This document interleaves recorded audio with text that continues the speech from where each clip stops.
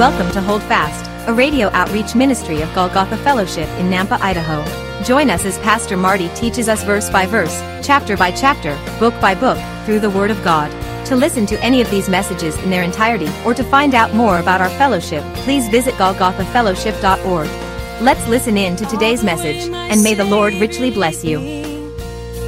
What have I to ask beside? Can I doubt His tender mercy, who through life has been my guide? And may peace divine His comfort, through my faith in Him to dwell. We believe that the origins of those wise men, those magi who visit Jesus when he's roughly 2 years old in the house in Bethlehem, we believe the origin comes from this time period when Daniel when he is raised up later in the book of Daniel, we'll see this, and he begins training these magi. We believe that's who they are, but for now, they're just these evil, wicked people who are serving demon gods. But he says, bring in the magicians, and then the astrologers, the sorcerers, and the Chaldeans. The Chaldeans were the ones who knew all the history and folklore and all the stories and all the things they would share with the Babylonian culture. When you hear Chaldean, just think Babylonian. It's the same thing. It's synonymous. So he brings in all the cult leaders and all the Satan worshipers, because that's essentially who these men are, to come and stand before him, because this dream was so overwhelmingly disturbing that either he couldn't remember all of it, or he was pretending like he couldn't remember. And I see a case for both of those things. We don't really know. Or the other thing is probably he forgot some of it, but knew some of it. But he wanted them to fill in the gaps, and this is why. He wanted them to prove these are the men. Remember, these are the men who are supposed to have a supernatural connection. They're supposed to be supernatural and have a connection to the gods. And so this dream, he wanted proof that they understood it. So he says, no, don't just give me the interpretation. Tell me the dream also. Could you imagine? Tell me the dream that I dreamed. Read my mind, tell me the dream, and then tell me the interpretation. And so, verse 4, though, look at this. Then the Chaldeans spoke to the king in Aramaic. They start this way. This cracks me up. O king, live forever. They know they're in trouble. Tell your servants the dream, and we will give you the interpretation. Now, in the introduction, I told you the book of Daniel is primarily in two languages, Hebrew and Aramaic. And I told you it makes sense to me why he switched over to Aramaic.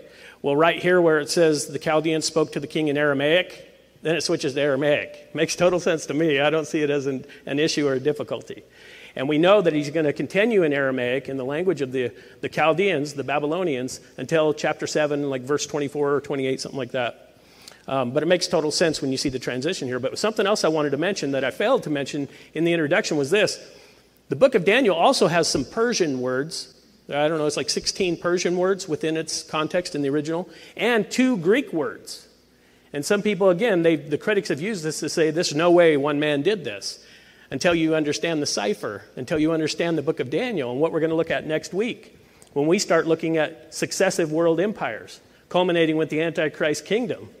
We're going to see Babylon, Medo-Persia, Greece and Rome. We're going to see these kingdoms, so it makes total sense that the prophecies of Daniel in the book of Daniel would have Babylonian language, it would have Persian language, and it would have Greek language. It just makes sense. So for me, again, there's no issue there. But I love this. The Chaldeans start by flattery. O king, live forever. And they tell him, you know what? Just tell us the dream and we'll interpret it, which seems practical, doesn't it? That would be the common way. When I had those dreams, I didn't ask my friends, hey, you go figure out what my dream was and then come back to me. I didn't say that. The common thing to do is just tell the dream and have somebody interpret it, right? But here's the thing. The king is not interested in the common. This dream disturbed him that much. It was unlike anything he had ever experienced before. He wanted them to tell him the dream, to prove they could tell him the interpretation. And when you think about this, just think about this for a second. I told you this chapter is the backbone of Bible prophecy, of understanding end times, of understanding the coming kingdoms that we know Daniel would prophesy perfectly. Actually, God would. But here's the thing. This is the backbone, and yet, who does God use? A prideful, spiteful, arrogant, pagan king. Do you understand that? God can use who he chooses. God can use anybody at any time. We know he used a donkey in the Old Testament, right? Balaam's donkey. You go study that out. He can use anybody. And all I'm saying that is for this reason, for this purpose, because today we're going to see within the context of the Scripture is that we should never take glory from God. We should never try to take credit for what God does. God will do what he wants. Now, we also know God's going to use this young Hebrew man, Daniel, to give us the interpretation of this. But we also know that he uses the pagan king's temper to bring all of this about. Look at 5 and 6, verse 5 and 6. The king answered and said to the Chaldeans, my decision is firm. If you do not make known the dream to me and its interpretation, you shall be cut in pieces. We have an attack fly, I was told, and he's attacking me. So, you shall be cut in pieces, and your house shall be made an ash heap. Verse 6, however, if you tell the dream and its interpretation, you shall receive from me gifts, rewards, and great honor. Therefore, tell me the dream and its interpretation. Talk about risk and reward. If you tell me the dream, you're going to have riches and you're going to be raised up. But if you don't, you're getting cut to pieces. Oh, seems rational, this guy. But because of that, think of this. God is orchestrating all of this. So not only is he about to judge some of these demonic, satanic magicians and astrologers, because we know some of them are going to die. They're going to get cut to pieces. They're going to get ginsued, okay? But he's also going to raise Daniel up to speak into the life of the king. We're going to see further favor and influence for Daniel as God raises Daniel up through all of this as a prophet of God, a true prophet of God. And so Nebuchadnezzar, he tells him, tell me my dream and the interpretation.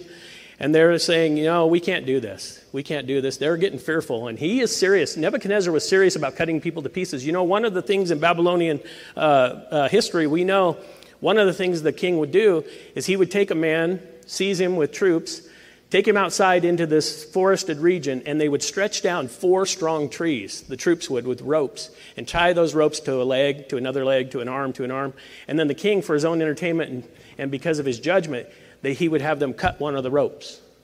Pop. There would go a leg. There would go an arm. Sorry for those who have kids.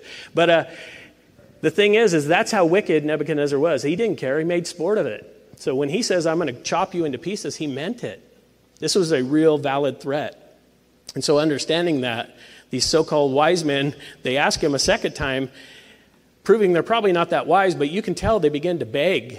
They're almost begging. They know they're in trouble. Verse 7, they answered again and said, let the king tell his servants, notice that, the dream, and we will give its interpretation. We're just your humble servants. They're starting to get desperate. They know they're in trouble.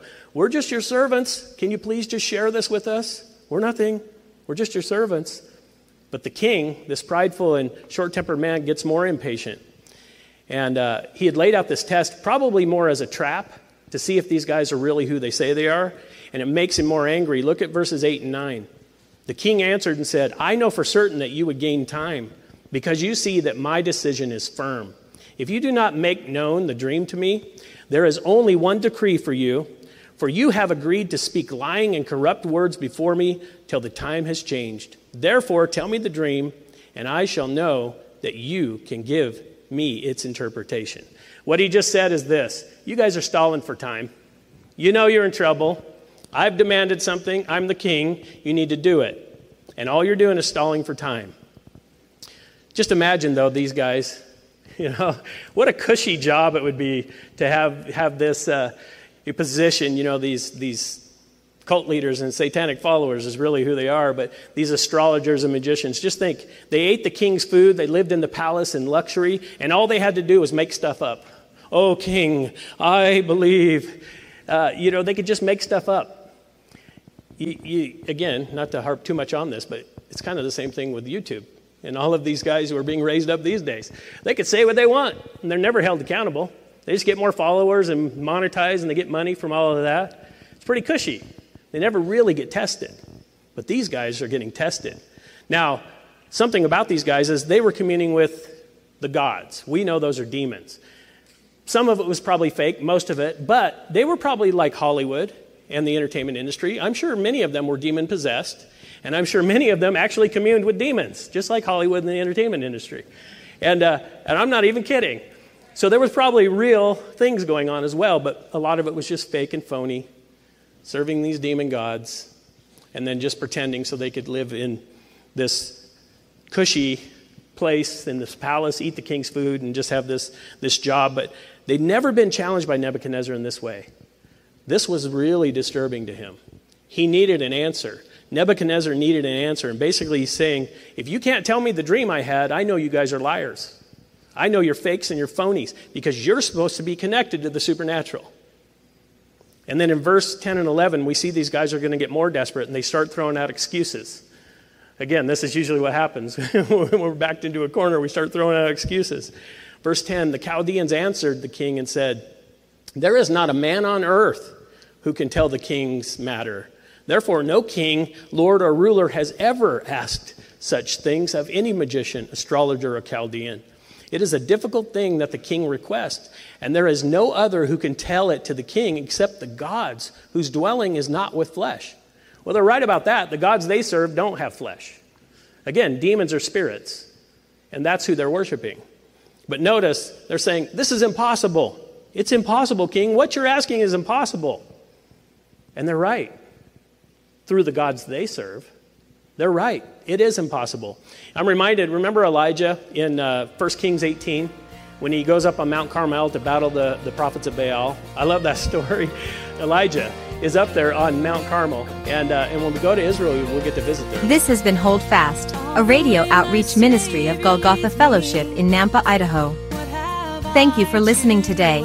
If you would like to hear this message again, or any other in their entirety, please visit golgothafellowship.org. Our fellowship meets in Southeast Nampa, and our Sunday services are at 10 a.m.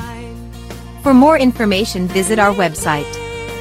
Until next time, may the Lord richly bless you. Hi folks, Pastor Marty here. Thank you for tuning in. I hope you enjoyed the teaching today. You know, it's my prayer that it's encouraged you to continue faithfully in the study of God's Word. I think it's so crucially important that these days the body of Christ stay grounded and anchored in the Word of God, as the world around us is sinking in the waves of false doctrine and the opinions of men. If you are seeking a church family, a church home, and you live in the Southeast Nampa area, I want to personally invite you. Our Sunday services are at 10 a.m. and we currently meet at East Valley Middle School. That's right off Greenhurst and Happy Valley. If you want to find out more, if you have any questions, you need directions, you want to catch up on a message, or if you have a prayer request, just go to our website, golgothafellowship.org. Let me help you spell that. It's GOLGOTHA fellowship.org. Until next time, may God bless you, and remember to hold fast.